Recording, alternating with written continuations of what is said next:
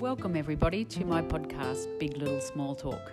I'm Megan O'Hara-Sullivan and I love to talk, but I also love to listen. If you're new here, welcome. Thanks for joining me today. I hope you enjoy the episode. Welcome along to Big Little Small Talk. You're with me, Megan O'Hara-Sullivan. I'm here today with a very special person I met just on the weekend, actually. I was at a Donate Life service of remembrance for people who have either received or given organ transplants, and I met this wonderful lady called April Hitzke. So welcome along to Big Little Small Talk, April. Thank you.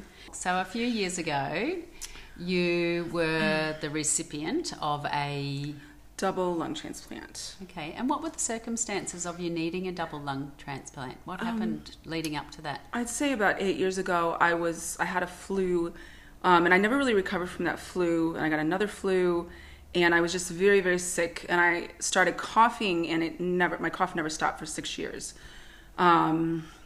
So it became basically all they could figure out was it became an autoimmune disease, which led to interstitial lung disease. So what happened is my lungs started getting white all over them, and it was hard. Like I think with emphysema, it's soft, lungs come soft, but mine became really hard, and they couldn't figure out. I went in for a lot of tests, and I did a lung biopsy, and they just couldn't figure out why this is going on and what's happening. So I had that. It kept getting worse and worse, and I went from one specialist to another. And then they did tell me when I went to the respiratory doctor in Brisbane that I was going to have to they're going to refer me to a lung transplant specialist. And I was just, for me, I don't know, that was just not something that I wanted to hear, because the idea of, someone dying so I could have a set of lungs, kind of bothered me. So what we did is instead, we heard about this guy in America that does stem cells. So we went to America and had a lot of community support. They helped us get over there, and I got this stem cell treatment. But by then my lungs were just way too far gone. We do think that it helped my heart. But by the end of this treatment, it was like 12 weeks. Like I went to America walking, and then I came back in a wheelchair. Something happened, like especially the last probably month that I was there, something happened to this thing that had gone slowly for 6 years, it just kind of progressed rapidly.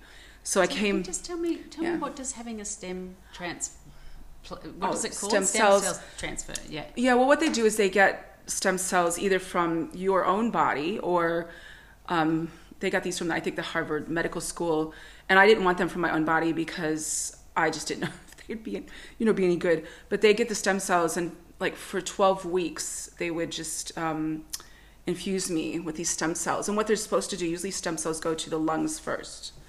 They go to the lungs and then the heart. So that's what we were hoping, is that it would, make a difference in my lungs. And it's supposed to work within 3 months. And we just saw that it wasn't happening. So, but a lot of people, when they have the kind of thing I had with no oxygen, it does affect their heart. So my heart was, fine, thankfully. So it affects your heart in a good way or a bad way? Oh, sorry. When you are losing oxygen, it can really, like I know a person, and his wife had kind of the same thing, and she had a heart attack, or her heart failed because she wasn't getting oxygen. Because the heart has to work so much harder to try and get the oxygen. And even one thing that showed that I wasn't getting oxygen was it sounds kind of weird, but his fingernails kind of do this slight little curl over, and one of the nurses at Toowoomba Base noticed it, and I was like, oh, it wasn't real noticeable, but it's just something she noticed, and that just tells you your body isn't getting enough oxygen. So I went on to... I thought you were going to say that your nails were going blue. I was going to say, look, I'm no doctor, but even I know that. Yeah.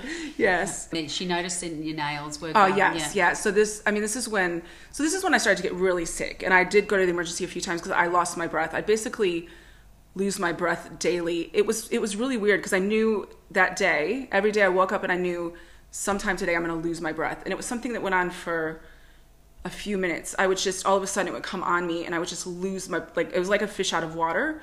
And so I was on oxygen, and then I put the oxygen on probably when we came back to Australia, and I never took it off until my transplant. So for like 6 months, I was on high oxygen, and you can only turn your oxygen up so much. So when the oxygen got to the highest level, it was kind of like I was a bit scared because, you can't turn it up anymore. So I'm like, okay. But at the same time, I felt, like everything was going to be all right, and had a very supportive family, my husband, and I have a little special needs daughter. So I think my thing was I really wanted to be around for her. I want to be strong. I've always wanted to be strong for her, be there, and, be able to do all the things that as a mom, that I can do for her. So what happened is I came back, and it just became to the point where I didn't even I couldn't get out. It just was too much effort to get the oxygen, and the fact that I might lose my breath, it was just so awful. So I just became kind of bedridden. I'd get up from the bed and then go to a chair, because we were staying at my mother-in-law's at that time because we needed, some help. So, and just even like if we had to unplug my oxygen for like just 1 minute, it just freaked me out, that I wasn't getting oxygen. So this just got worse and worse. And there's a list of things you have to do to get on the lung transplant list. And I was too sick to get out and do it. So I was just, laying in the bed, just hoping, that everything was going to be okay. Then my mom, she came over from America probably in, I think, May. And she was just like, look, we need to get you to the hospital. So one day I just woke up and I just went to the emergency room and after that I didn't come back home. I was at Toowoomba Base. They took care of me really well there. Because in Brisbane, because I went and did the stem cells, they're like, well, we don't know if you really want a lung transplant. We don't know if we want to give you one. And it's because they want to make sure you want it. So tell me about that. Why did getting the stem cell, why did they think that you weren't really committed to a transplant? Yeah, because I did tell them before I left for America, I said, I'm going to America to get stem cells, and I, don't really know how I feel about a transplant. And so they're like, the doctor they're so nice. They're really a great group of doctors. But he just said, we don't really want you to go. We don't think you should go. And I went ahead anyway. So, I thought I knew better, which I didn't, but yeah. So are they worried about you not being fully on board with getting a transplant? Is that what they're worried about? Yes. Mentally? Or yeah, exactly. They want to make sure, and I think that it's a great process. They want to make sure that that you really want this, because there's not a lot of, there's a shortage of, well, it sounds awful to say, but there is a shortage of organs. So, a lot of people wait. A lot of people never get their set of lungs. And usually what they want you to do is they want you to start the process early, so before you're really, really sick. But for me, I got really, really sick, and then, trying to do the process. And I hadn't walked for a long time, and you have to do a leg test too before they'll give you a set of lungs. So, I was just like so sick. So what's the leg test? 70 kilograms. Is it 70 kilograms? You have to be able to lift 70 kilos. Push with your legs. 70 and I remember, because I hadn't really walked around except to that chair in the front room for, I'd say, 6 months. And I remember the physio, he even tells me now, he said, I just was thinking, oh my goodness, is she going to, is this going to happen?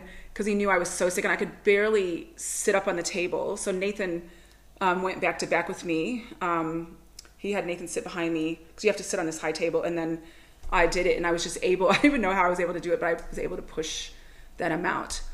So I guess, the part I missed to say, so I was at Toowoomba Base Hospital, and then they weren't sure at Prince Charles, if they wanted me there yet. What they did is they had a couple psychologists come and talk to me to make sure that I wanted it. And at that time I did want it. I'm like, okay, I want this. I want to live, I want to survive. So then Toowoomba Base Hospital called Prince Charles, and they're kind of like, oh, well, we'll have you come down and see what's happening. So they were kind of vague about it. So that's when I went down there. The very first day I was down there, I did the leg test.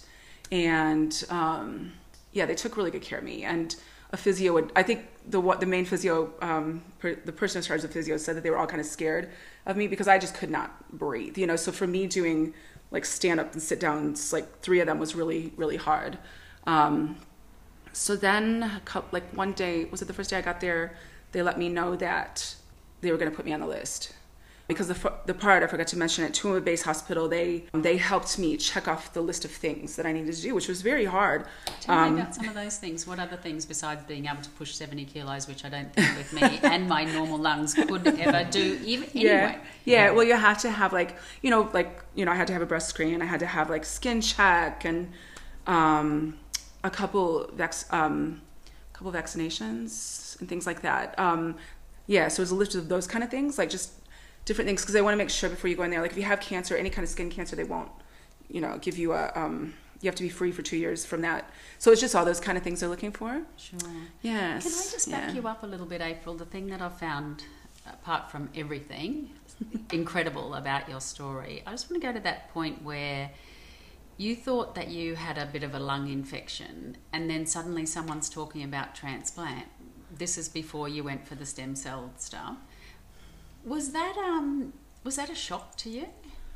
That you were so sick that they're talking about, I would imagine you must have been on every medication and every... Yeah, it was a shock. I don't know, looking back now, I don't know why it was a shock, but it was, I think I'm kind of the person, like I don't run to the doctor when I have, like I'm kind of, not that I don't like doctors, like I think they're amazing, but I don't just run to the doctor if there's something a little wrong. I'm like, oh, okay, just gonna see what's happening. So they gave me, before even that, they gave me a treatment. It's like, I looked up the drug and it's something they give to like chemo patients. So they were trying to get rid of the autoimmune disease. So for 6 months, I think it was, I would go in once a month for this treatment, which made me really sick. But that was one of the things they tried before saying, we're going to refer you to the lung. And I wasn't, like at that time I could walk around, I would just get a coughing fit every night. But I could walk around, I just couldn't exert myself too much. Or if it was, if it was too cold or too hot, I'd cough. But I wasn't really, at that point, I wasn't that worried. And then all of a sudden one day I woke up and I was like, this is not going away. So, yeah. I wanted to talk to you about, you mentioned before about the sort of, that you just were like a fish out of water. And my mother had lung cancer, and I can remember a very good friend of mine who was a nurse said to me that lung cancer patients often have this terrible anxiety because they think that they're going to run out of oxygen and that they're not going to be able to get enough oxygen. Was that same sort of thing happening for you? Oh yeah, I'd say I didn't think of it a lot, but except when I would do that thing where I lost my breath every day, I was just, like if, like we had this, we got the kind of oxygen, like first I just had a little condenser and then we got the big machine. And I just remember if it would happen, I think I had a bell I'd ring because my mother-in-law's house is pretty long. So, and someone would come running and so I would have, be like, turn my oxygen up. So it was something I thought about. I bet they loved that bell in your house. As sick as you were, they probably wanted to throw that bell up the other end of the hallway sometimes, I'm sure. You talk about your daughter Chloe, and I want to talk about her in a little bit, but let's go back to, they tell you, were you in the hospital at Prince Charles when they said that they'd found a donor, or? Yes. Tell me through the circumstances of that. Okay, so I went in that first day and got on the list. I was so happy that we were just so excited that I was on the list. And then they were, I could tell they were a bit worried about me, which, doctors don't usually let you know their feelings, but one of the doctors said, oh, the lung transplant nurse, she's really worried about you.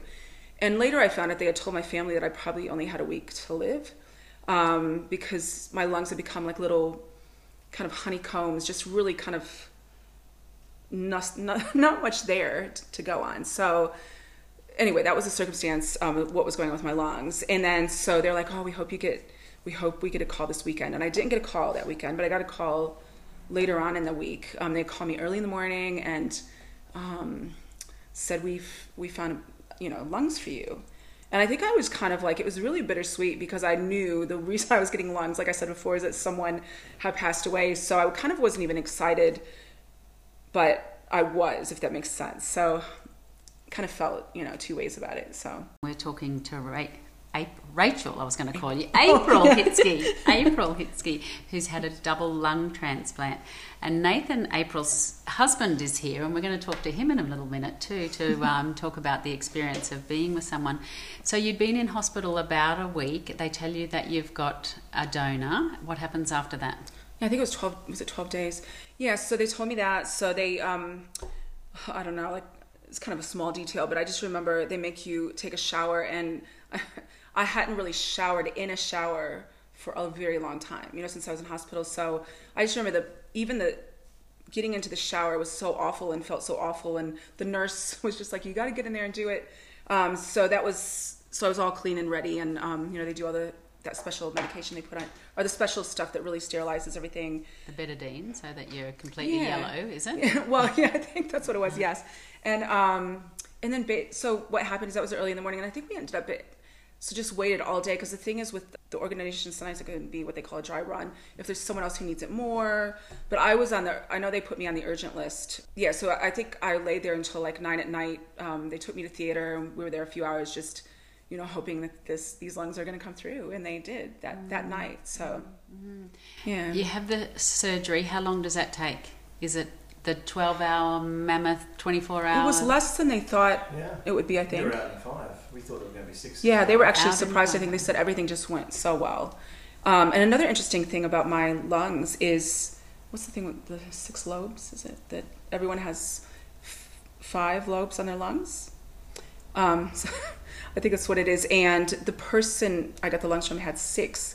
But what they did is when they cut that lobe off, it fit perfectly. So I thought that was really interesting. Almost meant to be. Yeah. And they talk about the post-surgery, that you have that elation of being alive and sort of like a second life. Oh, yeah. But then you have that guilt too, and you mentioned that about that someone was going to had lost, and a family was grieving, obviously, for someone. Yes, so yes. How much of sort of psychological counselling do they give you before and after? Yeah, they don't give you any counseling for it, really. But I know that after, they just want you to realize and appreciate what you're given. So they kind of, just that you're going to take, like I said, before you even get it, they want to make sure you're going to take good care of those lungs, and that you're going to do all the things you're supposed to do that they ask. And that was kind of the main thing. And then afterwards, right away, they actually they try to encourage you to write a letter to your donor family. Yeah. Tell me about that process. Yeah, well, you write a letter, and you have to be really careful what you say, because they don't want, I wouldn't mind I'd love to know who the donor family was, but, I understand there's different circumstances, and they might not, want to be known, so, but you're not supposed to let them know hints of who you might be. So even when I was giving like a TV interview, I couldn't say when exactly I had my transplant, because I don't want people to figure that out. Just for your privacy's sake, so. Do you have much to do with other transplant people, either donors or recipients? Is there much of a, dare I say it, organisation or a committee or a club or something? Yeah, even seeing a lot of the people in Brisbane get together a lot. Like after my transplant, we had to stay in Brisbane for 3 months, and I would go to physical therapy, and you meet people. Like I met a lot of people who were waiting to get their transplant, and that was really an interesting process. It was really exciting. Like if you heard that someone, they're not in physio the next day because they are getting a transplant. And then one lady was, I don't know, I should say this, it's actually pretty sad. She couldn't get a match. I think it was something with her blood type. So I know she was really hoping she'd get her lungs, and she didn't get her lungs. So that's the thing that really hurts. It really feels, and I also know a guy from Toowoomba. It was interesting because this guy and his wife, who really supported me in the beginning, they came and talked to me about what it's like, and like the nurse coordinator had sent them to me, and he's from Toowoomba, and he's actually American too, so that was really interesting. And he passed away this year. He had a lot of struggles. So you have those people, you make those friends, and then I'm doing so good, and then you have these people, you go and they're just really trying to get through, and they're having a lot of issues, because a lot of issues that come from either medication or rejection. You can have rejection, so that's been hard, but at the same time I really appreciate and care about those people. So well, you talked about that on the weekend at the Remembrance service, and I'm not sure whether it was you or whether it was someone else, but someone said, we're here today to not only give thanks for the organs that we've received, but to think about the people who didn't receive them, and the people who have lost them. And so, services like that, I think, obviously they focus your mind and put you somewhere where you can always be thankful for it. You mentioned to me the other day about the anti-rejection drugs and the steroids, and I was reading that the steroids can kind of make you behave in odd ways. Can you talk me about? Oh, you said that. Yeah, so tell me about that. Oh, yeah, steroids. Especially when you first get your transplant, you're on really high steroids. Or if I had COVID this year, and so they put you on really high steroids, and they do make you feel a bit like crazy. But I have a very patient husband, so if I say something, he'll just make a joke about steroids, and then we laugh, and That's it. But yeah, they do. They make you feel a bit just angry sometimes. Angry, is it? Yeah, a bit angry, but it doesn't last. Like it's not something that would last. It may last just like a second. Because I think for me, having a husband who's so calm and he'll say something about it in a joking way, which just kind of makes me just relax. So it's that kind of thing. It's just something you just get kind of angry, and then you're like, why am I angry about this? It's not that important. Mm-hmm. So and say for someone like you with the whole COVID thing, talk to me about what that was like for you and the fear of the fear. That was another thing that I read. People go through this emotion of the disease coming back. They've got this transplant, and then the disease might come back. But then to have something as ferocious as COVID around at a time where you've just had a double lung transplant. Yeah, it was interesting because I didn't live in fear. I decided that I'm not going to live in fear because I know some of my transplant friends kind of do live in fear and they just won't go out of their house. And but at the same time, when that whole COVID thing happened, I would say that I was a bit on edge because we lived downtown and we used to walk a lot at the shops because you could still go there. And we just walk because our daughter, she liked to get out, so we would go and just do a lot of walking. And you do think about it, and you think about the people you come in contact with, and and hoping they don't have it. So it was a bit of a. I'm trying to remember when I didn't get it right away. I didn't get it till like the first round. Anyway, so. Now, yeah. April, why is it so ironic that you were able to go back to work? What type of work do you do? I'm a music teacher, so I teach private vocal and piano lessons. So you're a singer? Oh, and I'm a singer. Sorry, yeah, we are in a covers band. So yeah, so singing is my thing that I love doing, and yeah, I just love singing. So I couldn't sing for quite a while, and that was really hard. Yeah. I mean, of all the professions, when you said that the other day, I was so blown away that, yes, everyone wants to get back to work, but your work is singing, and it's so much about being able to breathe and being able to project and being strong and all of that. So just tell me about, now you said that we want to talk about Fibonacci and what Fibonacci, Fibonacci is your band? Fibonacci band. Yes? Yes, Fibonacci. yeah. Yep, okay. So you and Nathan and someone else are in a band? Yes. And you have a music school as well? Yes, yeah.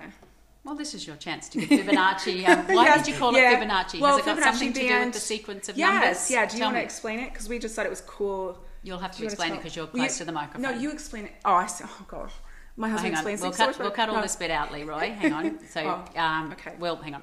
We'll get Nathan to explain Fibonacci. Why is the band called Fibonacci, Nathan? Welcome, Nathan, to Big Little Small Talk. Now, Nathan is April's husband, and he's been sitting here the whole time. And I did want to talk to you too about what it's like to be the husband or the carer of someone who has a double lung transplant. But let's talk about Fibonacci to start. Sure. I worked as a school teacher for about 10 years, and one of my students did a assignment for me about the Fibonacci sequence and how those numbers are built into the design of just almost everything around us, from the bones in our fingers to the number of branches on a tree to the famous design of the shell, the way even the galaxies spiral in the Fibonacci sequence. There's a whole thing about the music series which is related to the Fibonacci sequence. Just everywhere you look, it's like this thing that's deeply encoded in the universe around us.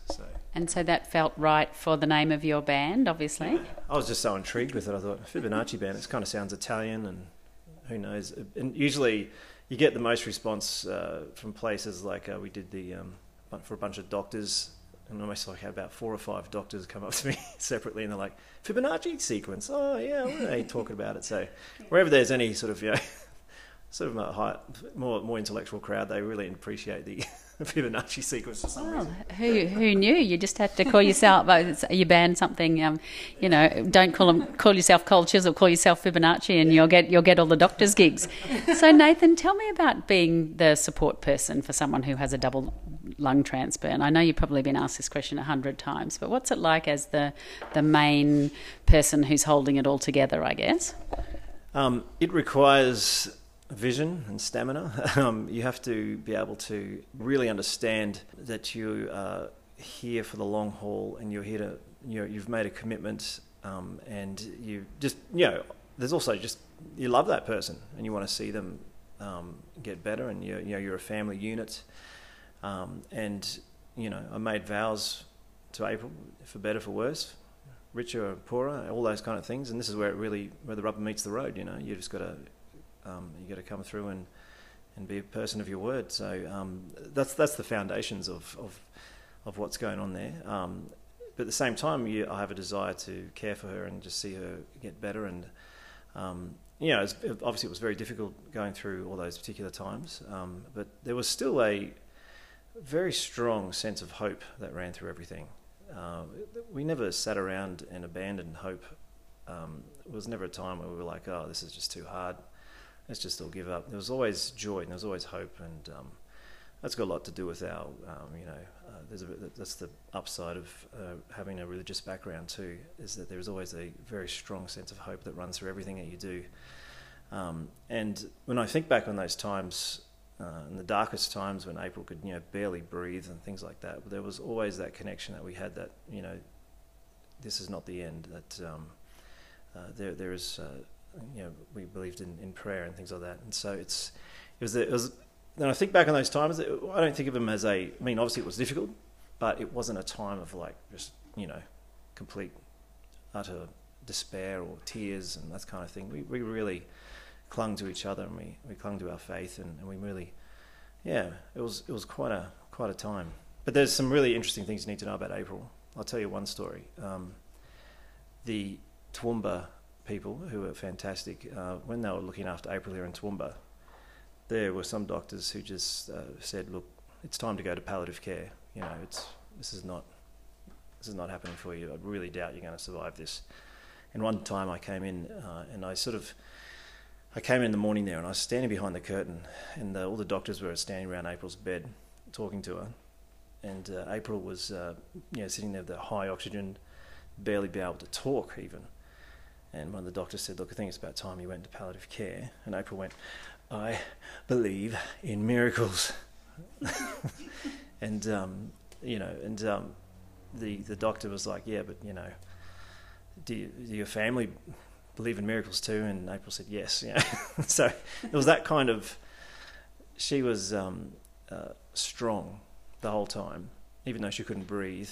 She knew she was going to live because she just had that faith and that hope. And that was one very distinct memory I have of that whole situation, where April was determined to see this through, even though she could barely move or breathe, and the doctors were recommending that she go into palliative care. And it was a bit of a miracle that they took her actually down, because the Toowoomba doctors had finished doing all the tests, and probably April didn't really tell you what's going on here, but they called up down there with their recommendations that she go into palliative care.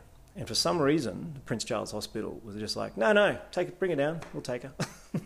So I don't know what changed their minds, or what that person who answered the phone that day, or that doctor who answered the phone down there. There was just, there's all these very interesting stories in the whole situation where things just came together for April.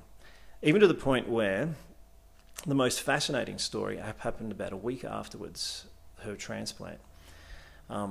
Now, doctors do not tell you anything that goes on inside the theatre. I mean, it's just private, I suppose, and they don't even tell the patients, they don't tell families, they don't say anything. And we heard this second-hand story about April's situation. I have a friend in Toowoomba here who's a radiologist, and she went down to Sydney for a medical conference. And when she was in Sydney, at this conference, she happened to sit next to, just out of all the thousands of people that were there, a doctor from Prince Charles Hospital in Brisbane. And they were just discussing what they do, and he said, I work in the lung transplant department. And this friend of mine said, I know someone who just recently had a lung transplant last week. Patient A? Yes, she didn't say who it was, but this doctor said, I know exactly who you're talking about. And he said to her, if you knew the story behind that was an absolute miracle. And I know doctors don't use the M word. There are no miracles in the scientific world. But for this situation, and out of our hearing, this doctor said this was a miracle. So I don't know what happened. Something happened in there that they were just amazed that she was alive. They said her lungs just looked like little black pieces of honeycomb. So I don't know why. Maybe they just thought it's amazing that she's alive, and that the lungs that they had were absolutely perfect for her, or whatever was going on there. The whole situation was regarded as a miracle by this doctor who was part of this whole process, and so yeah. There was a fair bit of lining up of the planets or something else. And I'll just remind the listeners that they're on 40dB and it's 102.7 FM. It's community radio, and you're with me, Megan O'Hara-Sullivan, on Big Little Small Talk. Now, Nathan is the husband of April, who's had a double lung transplant. How did you hook up with a girl from Toledo, Ohio? I'm actually a music director, and this would have happened about... 2001, I went over to Hawaii for my sister's wedding, and she married this guy whose dad was a pastor in a big church over in Toledo. And at the reception there, I was playing the piano and doing my jazz and things like that, and this pastor comes over to me and he says, "Oh, you should come over and be our music director one day." And I was like, "Oh, yeah, sure, as if that's going to happen, whatever." And then go back home. And about 2 years later, circumstances just sort of came around in Toowoomba here, where the thought of going over to the US was suddenly very attractive, and all the pieces just fell into place. And I found myself as a music director over in a church over there, because a lot of churches have it's like hierarchy goes pastor, music director, and way down the bottom's like a youth pastor, that kind of thing. So music directors are pretty, they're very much part of church life over there in all different types of churches. And it was a very diverse, multicultural church. So you had a lot of African Americans and Latino people, and so we had a great time over there. And I was there for 3 years as a music director, and that's where I met April and dragged her back to Australia. So. And now we made reference a little bit when we're expecting Chloe home from school any old moment, but tell me about Chloe and her disability and what that's been like as a journey for you as a family. Yeah, Chloe is, she's profoundly deaf and classified as blind, even though she may see something. We're not quite sure what she sees because her communication skills are not great. But she's a happy little girl. She's about 15, and she is goes to Clifford Park Special School. She was born with something called hydrocephalus, which is kind of like a brain injury. Fluid, a lot of fluid on the brain. They weren't sure what was going to happen. They thought that she just might be in like some sort of vegetative state for the rest of her life. But she's also another little determined miracle who has sprouted and has her own little personality and world that she grows up in now, and is quite a. It's amazing what she does with what she's got. She can establish little routines in her life, and she does so much with the very little vision that she has, and she's a bit of a miracle. And maybe April could tell a bit more about Chloe's thing, but I know she's a bit of a miracle, little girl. So does Chloe communicate with you? Do you feel as though she's communicating with you, April? Well, yeah, she has her different ways of communicating. She doesn't communicate with signs like you would think of. Like if she wants something, if she's in the bedroom and she wants her light on, she'll just pull your hand to the blind, and that kind of means everything. Like if she's too hot, she'll pull your hand to the blind. That's her way of telling me. So she doesn't really get the sign thing. I give her signs, she understands them, but she'll just use her hand to pull. Like if she doesn't want her belt on, or her coat on, she'll just use her hand and pull like that. Like I had to say, and in a minute I'm going to get you to, you've written a song about being a transplant recipient, and when you were playing the other day, I was watching Chloe, and do you feel that music soothes her? Well, yeah. I mean, I guess because she can't hear, it's hard to say, but I do think she feels probably feels something, feels the beat. And Nathan she likes touching, when we played with our band and we went to a friend's house they had a house party and they invited us to play. And so she was there and she put her hand in the drum and really loved doing that because her uncle plays the drums. And then she put her hand on the bass speaker so she can feel it. And when Nathan plays the guitar, I know she likes to touch the strings. So, yeah. So even though she can't hear, I feel like music does still, you can still kind of like have some fun with her with the music. Yeah. Yeah. For you as a family, having a child with a disability and I guess precarious health, do you worry, or do you just put the worry behind you and put it behind you? Yeah, we just put it behind us. Like this year we had a big year because Chloe was in hospital for 6 weeks. I mean, she's just been healthy and strong, and all of a sudden, because she got a shunt when she was born, and that drains fluid off of her head. So all of a sudden, after 15 years, because she had it when she was first born, the shunt decided, it wasn't working anymore. So we went into hospital, and then let's see, I think the first time they changed it, it got infected. The second time, I hate saying this but they accidentally cut her bowel, and it was just. And she just was in so much pain. It was just really, that's what's hard for us, is when she's in pain and things like that happen. But they were really good to us. They took good care of us. And, I mean, it was just something that happened. They didn't mean to do it. And then we had to wait a few weeks for her to have another surgery. So us being in hospital and just seeing her hurting and sick is hard, because, you just want her to be whole and thriving. And so other things aren't hard. Like, we just have fun as a family. We don't really know, she's our only child. We don't really know, any other ways. So we just kind of have fun and enjoy each other. Yeah. Now, I'm going to run out of time like I always do, but just to not put a too fine a point on it, all of the medical treatment that you've had here in Australia, in Toowoomba and in Brisbane, and with Chloe's health, that has all been covered by the public health system? Oh, yes. It has been amazing. Yes. Like, I couldn't believe it, because I'm American, and there, insurance is expensive. You pay for it. Like, I got mine through work, but it's just ridiculous. But here, I just could not believe, from Chloe having her shunt redone and me having a lung transplant, the Australian health care, I just thought it was fabulous. Yes. So, yeah, I feel very grateful to be here. It would have been millions of dollars in debt.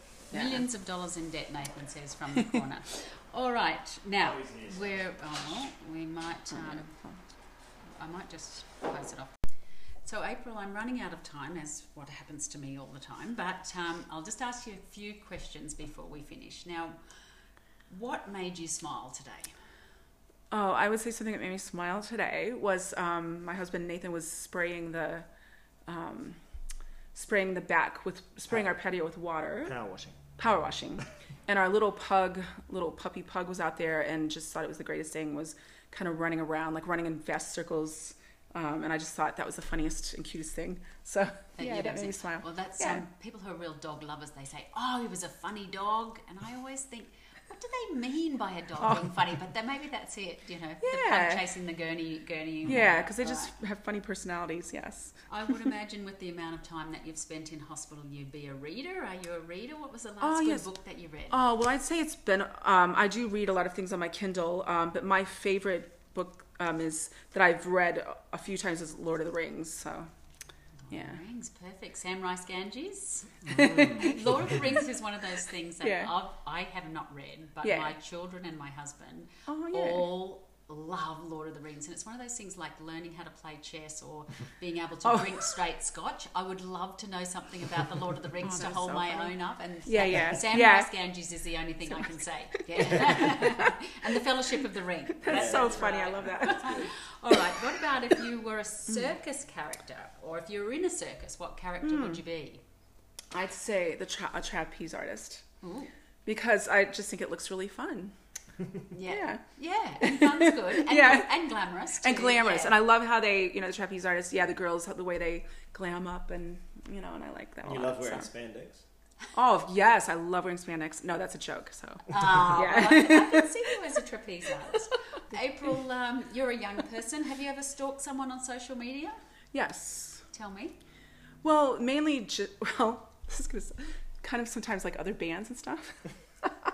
Not when I say stalk them, it's more like, what are they doing? Like, especially bands from Brisbane. So that's the secret's out. Research. Research. Stalking. Yeah. Stalking's got a bad connotation, hasn't it? Yeah, Maybe but I should rephrase that. Oh no, but we do always call it. My friends and I always call it stalking. Like, just especially if I don't know, like maybe someone from college or someone who I used to know. And so, yeah, so just wanting to see, we do call it stalking, but just wanting to see what are they doing now, and, just things like that. My sisters and I always talk about, back in the day, people disappeared. You went out with someone, they disappeared from your life. You never heard from them again.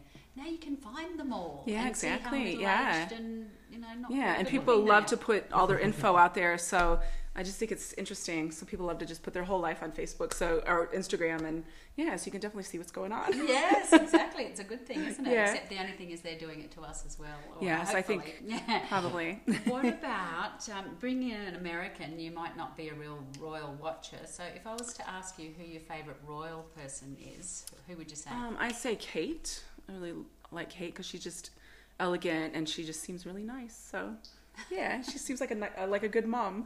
Nice. Yeah. Very good. And what about the song? Now, this is going to be good. That can't keep you off the dance floor, you being a muso and all.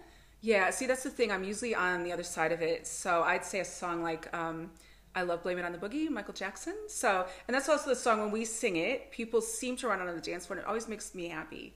So Waterloo is the other one. Oh, A except bit of ABBA, Waterloo, and Blame It on the Boogie. Yes. All right, now speaking of songs, you wrote a song about your experience being a double lung transplant person, and you and your husband Nathan have been going to sing it for me. So Yes. if I can count you in, or you can count you in, I'll leave it to you to sing the song. Yes, Can you tell me a little bit about the process of writing it? And yeah, I was asked to sing at Brisbane at a Remembrance service, and I just didn't want to sing. They gave me some suggestions, and I'm like, oh, can I write my own song? Because I just wanted to say my own words to say thank you, basically to the families, something special for them, of my own words of how I felt. So, lovely, yeah. Take it away. What's the song called? Because of You.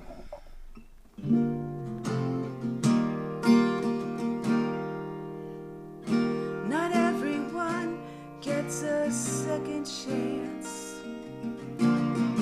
Not everyone can change their circumstance. But some gracious soul comes along and gives it all away. It's hard to find a human family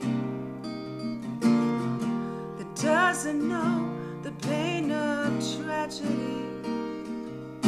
Some gracious soul comes along and helps to ease the pain. Because of you, I will give more, love more, be more. Because of you, I can give more, love more. I can be all I can be. Because of you.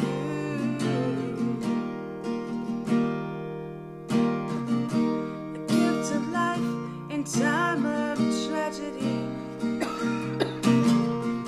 This is the best of our humanity. A final act of grace. They gave themselves away so I could live.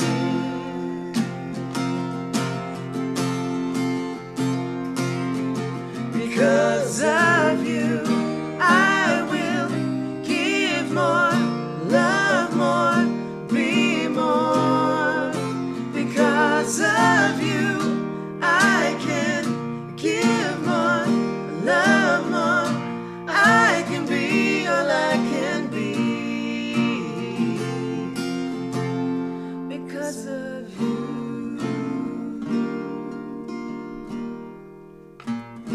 Thank you, thank you, thank you. Thank you, thank you, thank you. I will always remember. I will never forget.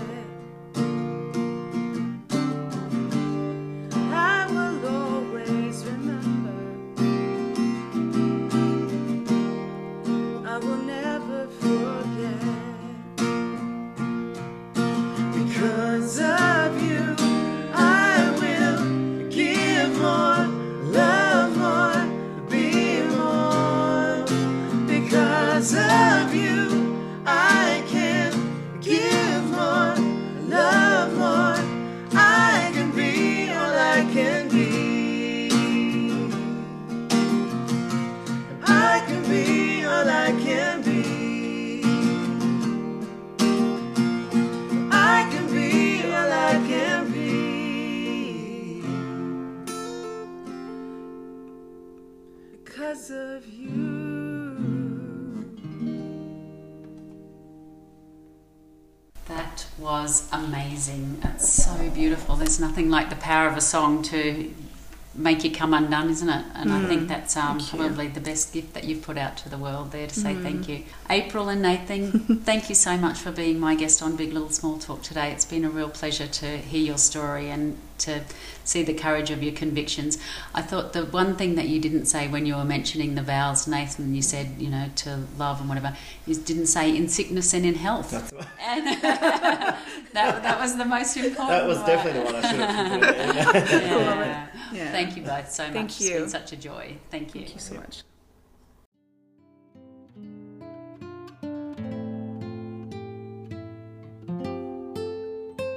That's it for this week. Thanks for joining me on Big Little Small Talk. I hope you can make the time to join me next week. If you've enjoyed this episode, please subscribe on your favourite podcast app.